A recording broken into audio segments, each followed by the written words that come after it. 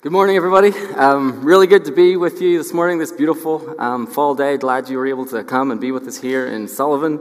My name's Phil Adams. I get to privilege of serving as one of the pastors here in the Roger Park Network down at South Coast Sahara, as well as serving with Parks Global Ministry. But this morning, it's my privilege to bring God's Word to you. If you've got a Bible there, or if you picked one up outside, please turn to 1 Corinthians chapter 5. We'll be in 1 Corinthians chapter 5. We're working a series through the book of 1 Corinthians, so we're in chapter 5 this morning. If you don't have a Bible or you would like to give that Bible, the one that you find outside those doors, to somebody, please do that.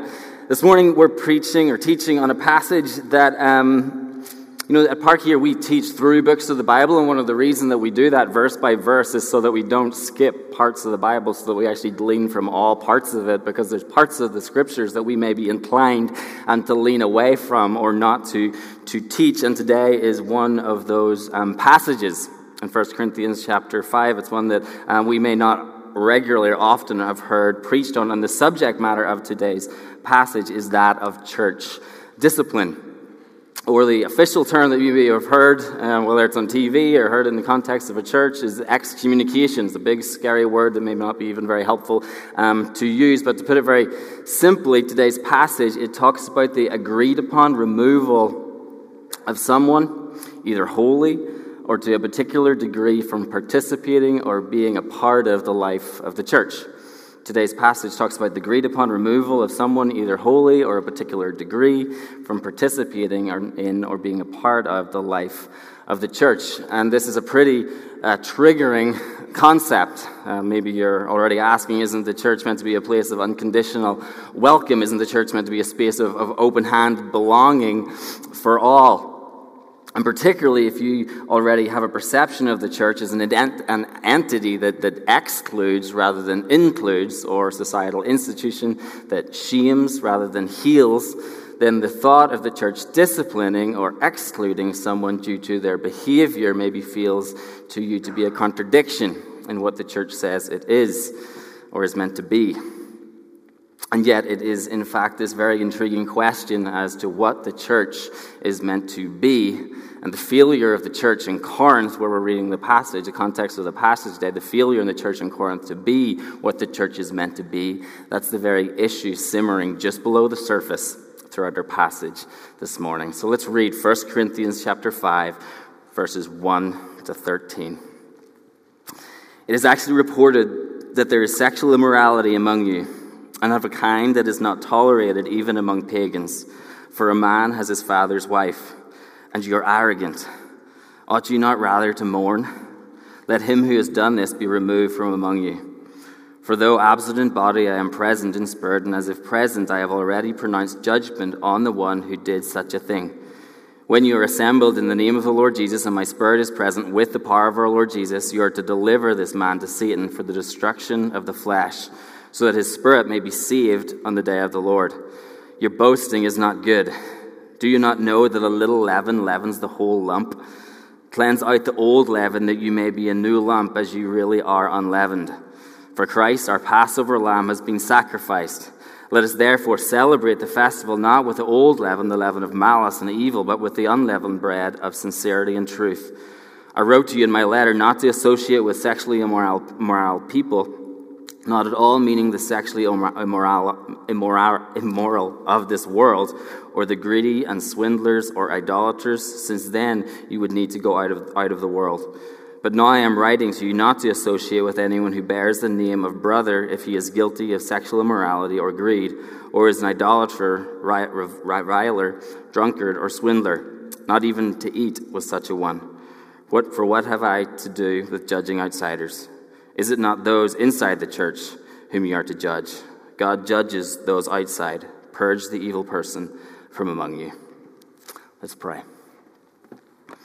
God, we come before you. God, we thank you that we get to gather this morning as your people, God, and we thank you that you have given us your word. We thank you, God, that you speak into our lives, our circumstances, our situations, God, and I pray, God, that by your Spirit you would unify us as a church. I pray, God, even now, God, you would speak through your Spirit amongst us and within us, God, leading us and guiding us to all truth. God, I pray, God, that we will listen, God, with humility and openness. God, I pray that anything that is said today that is not of you, God, would be dismissed. And God, we just seek to follow you and to listen and learn from your word and grow together. So do that amongst us, I pray today. In your name, amen. Last week's passage ends with the Apostle Paul communicating to the church in Corinth that they have become de-centered, infected in ways of thinking that are not compatible with a Christian or Christ-like community. He's already spoken, if you've been with us for the last number of weeks, about the divisions within the church.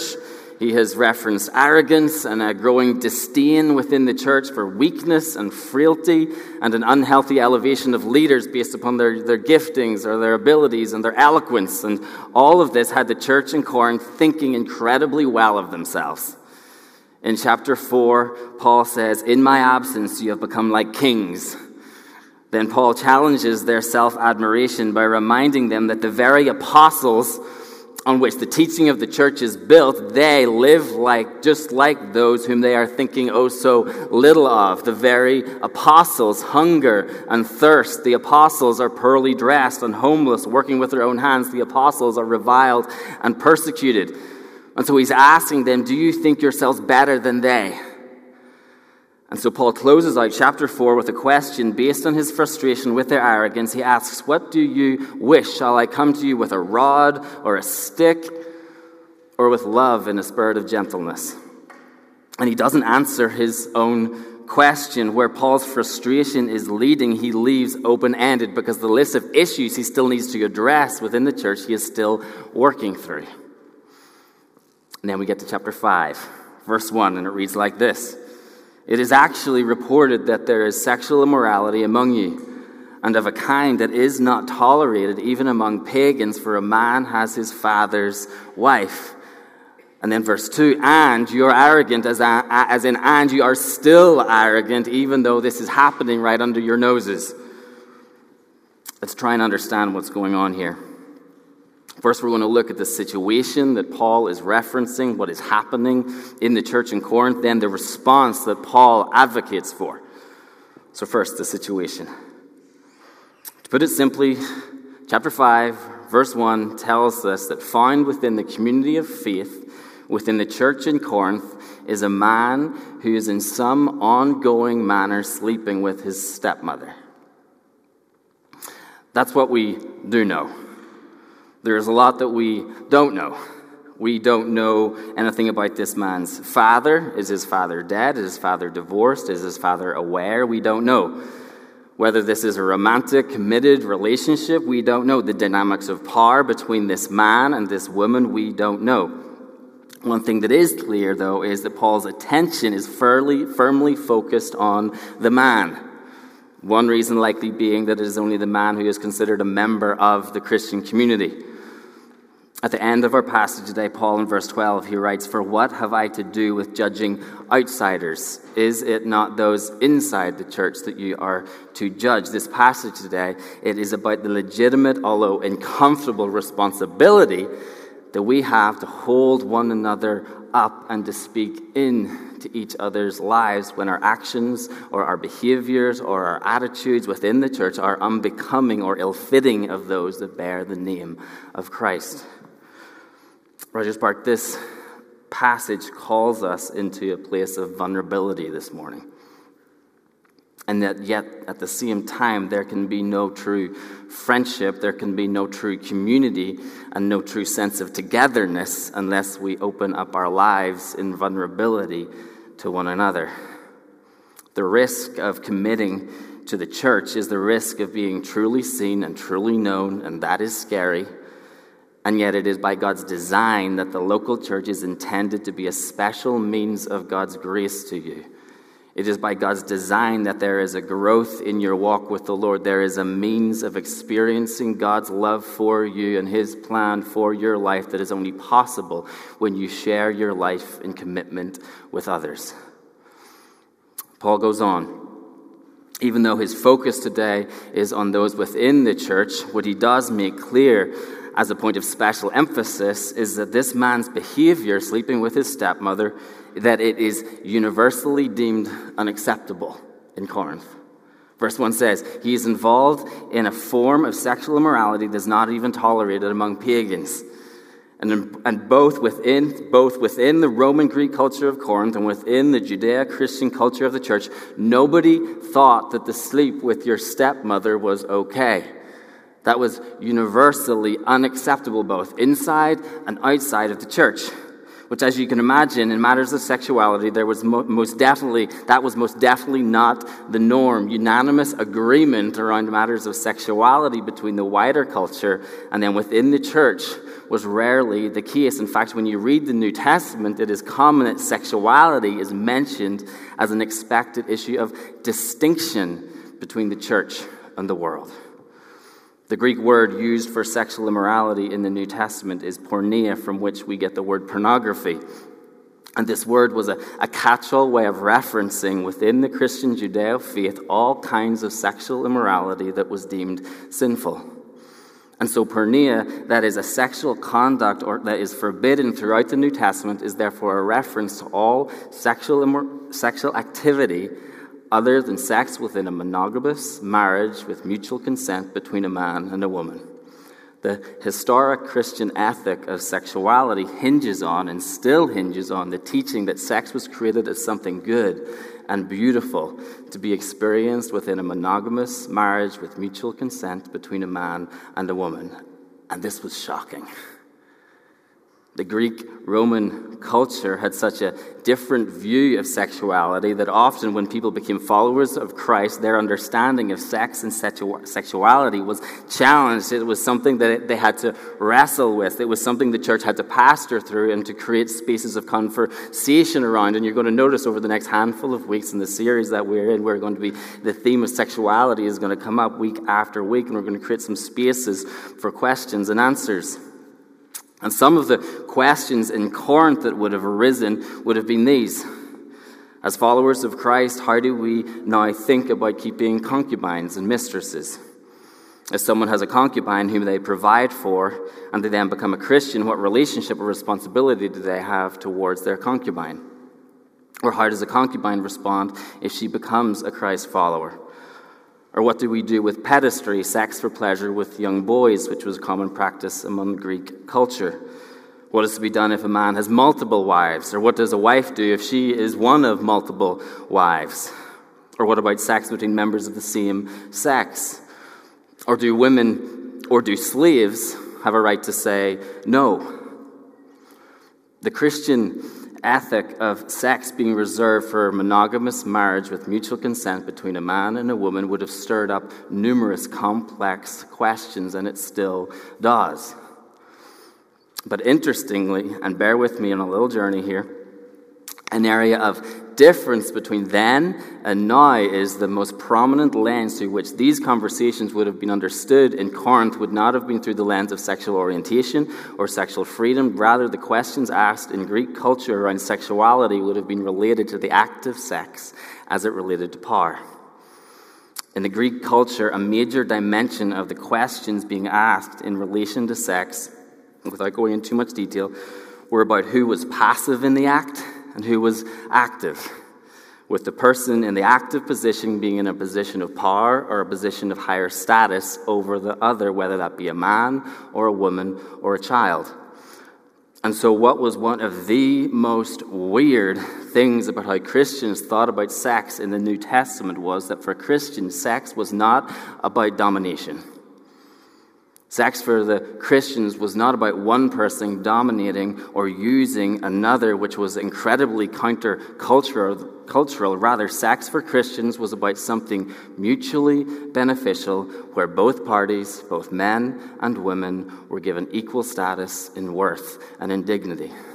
In fact, our modern, wildly held belief wildly held belief in having a right to say no, and an aversion to rape or sexual abuse. They are not ideas that came from paganism or humanistic thinking. They are beliefs that form directly from thinking rooted in a Christian understanding of sexuality. And I go through all of that to say that although there are still areas of distinction in matters of sexuality between the church and the broader culture, where holding to the historic Christian ethic of sexuality causes a lot of questions and a fair amount of disagreement, just like it did in Corinth, yet there are still areas that we do all agree on. And it is my hope that in relation to areas of sexuality that we disagree on or that we have questions about, that there can be mutual respect, listening and learning and dialogue as we seek to be faithful to Scriptures together. But what I want to make clear today, based on this passage, is if we were present in the story that we're reading today, or if an equivalent issue arose today and was to reveal to be here in Rogers Park and brought to light here, everyone inside and outside of the church would have found it intolerable. And therefore, to help us understand how this may have felt, that feeling of universal intolerance, it is reasonable to consider that it may well have been the case that the issue at stake in our passage today was one of consent. Knowing the vulnerability of widows in the ancient world, it is a possibility that this man was taking advantage of his position of power over his stepmother, providing for her basic needs, and therefore in return trapping her in this relationship, with which, if so, may offer a further explanation as to why Paul does not criticize her. As much as this passage is a call to act and mourn in response to unrepented and ongoing sin within the church of all kinds, this is equally applicable as a call to act decisively if that sin is abuse. Because abuse in the church is sin in the church. It is the mistreatment of another through the leveraging of power over them. And whatever was going on in this relationship, it was scandalous enough for Paul to be hearing about it, even though he was very far away from Corinth. And rather than the church acting and engaging the issue and being decisive in their response, Paul goes on to say to the church, "And you're arrogant. You think you're so wise, so superior, so on point as a church, and yet you know, everyone knows, this is happening right under your noses." Verse 2, "Ought you not rather than being arrogant be mourning?" In verse 2, Paul says, "Let him who has done this be removed from among you." In fact, 4 times in our passage, Paul repeats this sentiment, "Let him who has done this be removed from among you." In verse 13, at the end of the passage, Paul says, "Purge the evil person from among you." And what this practically would have meant would have been removing him from any position of authority within the church, if he had one, and then also asking him to not partake in any formal church gatherings where the sacraments are being performed, that is baptism or communion, as well as not allowing him to partake in any church meals, which would have been one of the common rhythms within the New Testament church of fellowship.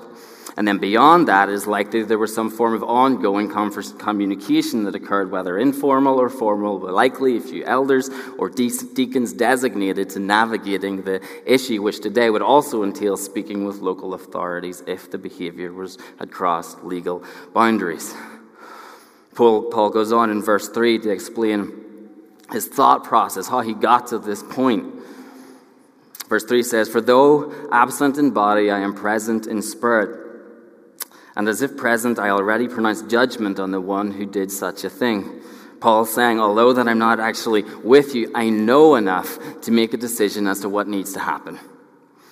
Then verse 4, he gives further instruction. He says, "When you are assembled in the name of the Lord Jesus, and my spirit is present with the power of the Lord Jesus, you are to deliver this man to Satan for the destruction of the flesh, so that his spirit may be saved in the day of the Lord." And here we might find these words slightly jarring or harsh. This is where we maybe think, depending on the sin issue at hand, could these words be a little harsh? We even see this further down in verse 10 because Paul draws out this very same principle of church discipline for those engaging in all forms of unrepentant, ongoing sexual immorality. He also draws out this same principle for church discipline in relation to unrepented greed and unrepented manipulation of the truth. Paul says to deliver this man to Satan, which is a phrase used also in 1 Timothy. Paul is not talking in literal terms as if Satan has a specific role in this story. Rather, what Paul is saying is to deliver the individual, the man or the woman, out into the sphere of Satan's domain, as in deliver him or her outside of the church family. Then Paul says, do this for the destruction of the flesh so that his spirit or her spirit may be saved. Meaning, even though it may sound harsh, Paul's intent is that outside the community of faith, the expectation is that in some way a destruction will occur. The destruction of a way of thinking, a way of acting, a way of behaving, a destruction that Paul hopes will lead to restoration and consequently re-inclusion. Paul's ultimate hope and church discipline should always be understood as a means to this end. Paul's ultimate hope is that placing an individual outside the community of faith or limiting their involvement within the church should always be viewed as a step towards seeing the individual restored. And therefore, the goal of restoration should always influence the demeanor and tone and posture with which church discipline is enacted to ensure grace and love and listening is always threaded through the process. We also see in verse 4 that church discipline cannot be enacted alone. It isn't to be enacted based on the whim of one pastor, but must be done in unison with the elders coming in agreement together. Then we get to verse 6. I'm reminded that yes, Paul is focused on the man's behavior, but also the behavior of the wider church. Because in fact, the leadership of the church in Corinth had failed to act on the issue at hand. This letter, after all, is being written to the church. Paul's next statement in verse 6 is, your boasting is not good. You know, he is already being shocked by their arrogance and their superiority despite what's happening in the church. He's already reminded them that they should be in mourning, but now again, he won't let this go. He's saying again, your boasting is not good. Church discipline is not just an opportunity for the individual caught in ongoing unrepented sin to go through a process of self-reevaluation. It's an opportunity for the whole church and church leadership to go through a process of self-reevaluation. For all of us to ask, what did we miss? What is wrong with our discipleship? Could we have spoken truth in love earlier? What red flags did we miss? Where were we slow to act? What is wrong with our systems and our structures? How did we leave ourselves vulnerable? How are we still vulnerable? And what is within our power to ensure that this doesn't happen again? Church discipline is not just an opportunity for the individual caught in ongoing unrepentant sin to go through a process of reevaluation. It is an opportunity for the whole church and church leadership to mourn and to go through a process of self-reevaluation. Let's keep going. In the next section, in the latter part of verse 6, Paul goes on to ask a question that uses an illustration. It would have been easily understood by his New Testament readers. It's a little bit trickier to us unless you're a baker. And the question bears some connotations that the whole community bears some responsibility. But what is even more clearly emphasized through the question is the necessity of removing those engaged in ongoing unrepentant sin due to the insidious effect of sin within the church. Sin infects. It corrupts beyond itself. The question in verse 6 is, do you not know that a little leaven leavens the whole lump? And Paul is referring here to a common recipe or a common method used to bake bread, which is still common today. Let me share it with you. It starts with making a small amount of dough and then leaving it to the side, likely in a jar, and then waiting a number of days for it to ferment. And then when that piece of dough was fermented, they would take a small amount of it from the jar and include it into a larger batch of fresh dough. And so when this small amount of fermented dough was mixed in and joined with the fresh dough, the fermented dough worked as a rising agent to make the whole loaf light and fluffy. And it is this fermented dough that Paul is referring to as leaven. But what would have happened was this jar of fermented dough, after some time, it would go off, it would spoil. And if then it was included in the process of making a fresh loaf, rather than making the loaf light and fluffy, it would make the loaf bitter and spoiled and a hazard to eat. And so Paul says in verse 7, cleanse out the old leaven. Stop mixing dough that is rotten in your baking. It's going to infect the whole loaf. It's going to make you all sick. And it's pretty clear, as illustration should be, that what's being communicated here is that unresolved character issues within the church that are left unresolved are only going to spread. Sin infects, it corrupts beyond itself. But the illustration, it doesn't end there, because to cleanse out the old leaven would have meant throwing out the jar of fermented dough, and then in the meantime, while they were waiting for new dough to ferment, they would still have needed to bake bread to eat, but without any leaven to ferment the dough, their bread would have been unleavened, and therefore it would have been flat, and it would have been dense rather than light and fluffy. Verse 7 says, clean out the old leaven, that you may be a new lump as you really are unleavened. And this is where Paul makes a direct connection between the unleavened bread and the Passover in the Old Testament, where he clearly expects his Gentile readers in Corinth to understand. Let me explain this a little bit. At the very beginning of Israel forming as a nation, they were being kept as slaves in Egypt. On the night that Pharaoh finally gave in to releasing them, God told Israel to kill an unblemished, perfect lamb, and then to paint their doorsteps with the blood of this lamb. And then inside their homes, they were to make a meal with unleavened bread. And so when God's judgment passed over their homes, because even as victims of the Egyptian sin, they too were perpetrators of their own sin. But when God's judgment came to each home, when the blood was seen on the doorposts, judgment passed over, as in it was symbolically understood that the lamb had absorbed their punishment. And inside the homes, the unleavened bread, which would have normally only been eaten during periods that the fermented dough had spoiled and couldn't be used, this unleavened bread became a symbol of how they, as a people, were found unspoiled, unpolluted, uncorrupted by sin when the judgment passed over them. And so to bring it all together in the context of Corinth, when Paul says, cleanse, throw out the old leaven so that you can be a new loaf, Paul is saying, remove the person that is infecting the church with corruption for the sake of their own restoration, but not so that you can become something you're not already. If we look at the middle of verse 7, Paul is saying that the presence of sin is affecting the church, is not affecting the church's standing before God. He's saying, remove the sin so that you can more clearly be who you already are. Verse 7 says, as you really are unleavened. For Christ, our Passover lamb, has been sacrificed. Meaning, church, the lamb sacrificed in Egypt was only a foreshadow of how Jesus gave himself up to be sacrificed as a true Passover lamb. The lamb in Egypt was a foreshadow of how Jesus' blood would be shed in our place and painted on the wooden doorposts of the cross, securing our freedom, our Passover from judgment. And the meaning of the unleavened bread in Egypt was only a foreshadow of what the church would one day become, a people, a loaf, unspoiled, unpolluted, uncorrupted by sin, forgiven before God. And when we hear all of that, it's beautiful, but a question likely arises, aren't we all here today still sinners? And the answer is yes. And no. Let me throw out the tension of the Christian life by using two big words. One word speaks to a present reality in the life of a Christian.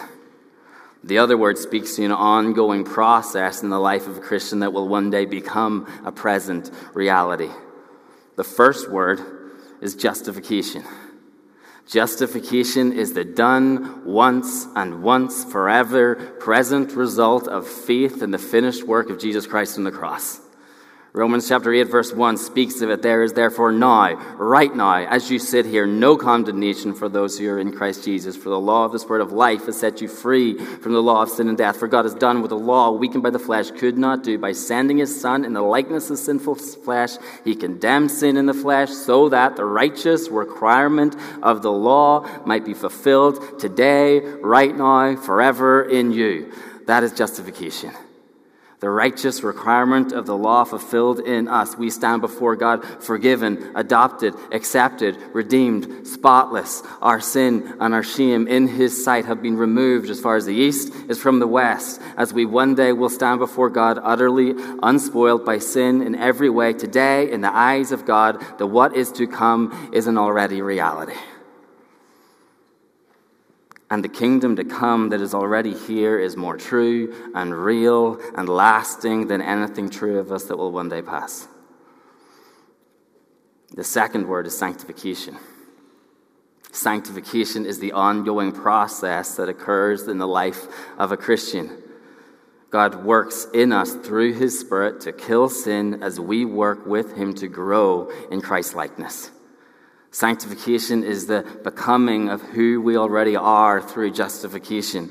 Sanctification is alignment. It is the future kingdom of tomorrow blossoming in the life of an individual today. That is how justification and sanctification work at an individual level. Who we already are before God in Christ, unspoiled, spotless through the work of Christ on the cross, breaking into the not yet already world that we live in through a Holy Spirit aligning of our thoughts and actions and behaviors with Christ's. But this passage today isn't primarily about you or me. It's not about us on an individual level.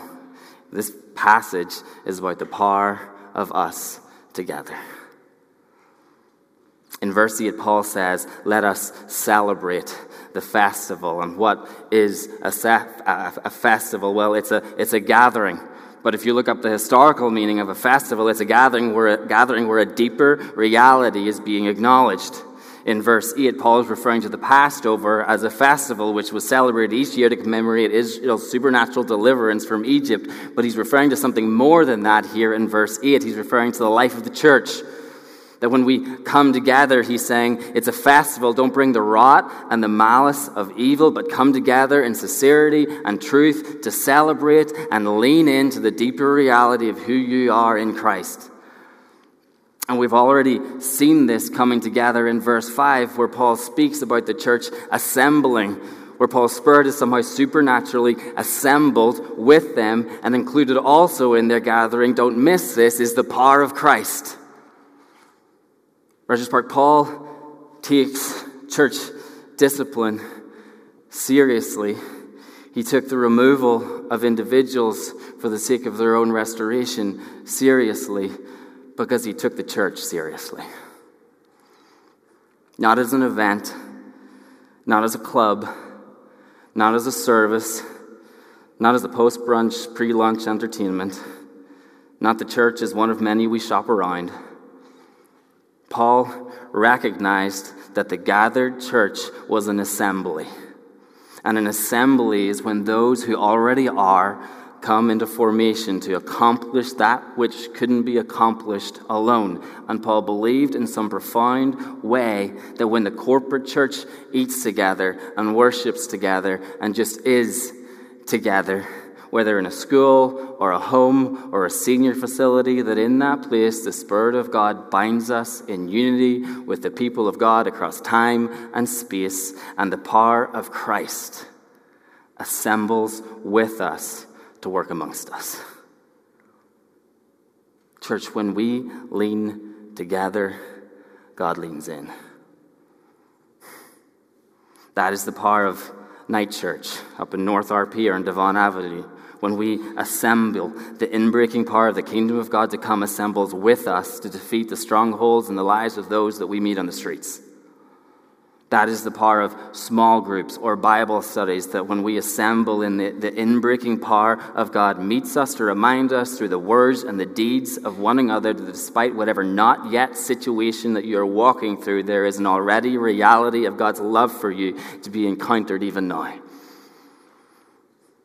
Church, when we lean together, God leans in. That is the power of our Sunday morning gatherings, that when we assemble around the Word and the sacraments, the Spirit of God speaks, encourages, rebukes, forms, and we become a foretaste and a foreshadow of God's reign in a way impossible if we were alone. This is the power of Frisbee in Loyola Park, or running together in Warren Park. And I know that may seem trivial and feel incredibly mundane in the moment, but I am so convinced that when God's people do the most mundane things in love together, God is pleased to join us and work in us and work through us. And if we are going to see God's gospel transformation in our neighborhoods, it will be because 2 or 3 are gathered to bring about what God desires in that place. When we lean together, God leans in.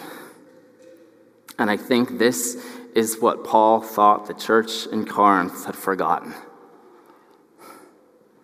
Even though they knew, and everyone else knew, how sin was crunching at their door, they had forgotten the dynamic power awakened when God's people gather, and therefore had forgotten that the church is worth protecting. Rogers Park, this passage calls us to a place of vulnerability this morning. And there can be no true friendship, there can be no true community and sense of togetherness unless we open our lives up in vulnerability to one another. And when we do that, there is so much to be gained, and there's so much beauty that can occur. But I know that there are people here who have been hurt, who have felt unnecessarily shamed or questioned or shunned. Whether you have experienced the sting of rebuke and have been left bitter towards the church, or you have been left broken by the sins committed against you by church members, or you have felt the neglect of church leadership standing with you. If that is you, it is our prayer for you that despite the church being a broken means of experiencing God's grace, may you find more and more that the grace of God in your life is not broken. Jesus will never leave you. Jesus will never fail you. He will never harm you. And it is He that is committed to each of us for the sake of all of us, bringing about healing and forgiveness, repentance and love. Because though sin infects and moves beyond itself, so does grace. Let's pray. God, we thank you for your work in our lives. God, we thank you that you are committed to your people. God, we thank you, God, that you desire that we would grow in Christ's likeness, that we would follow your ways and your will in our lives. God, I thank you that we don't have to walk that path alone. God, I thank you that you've given us brothers and sisters to speak into our lives. God, I pray, God, that you would fill our church with grace and love and listening and understanding. God, I pray, God, that we would be a people desperate to kill sin in our lives. God, I pray that we would see sin as something that tarnishes and breaks, and that we would want to be part of something beautiful. God, may we search your word to live honorably in a way, God, that follows in your footsteps. Do that amongst us, God, I pray.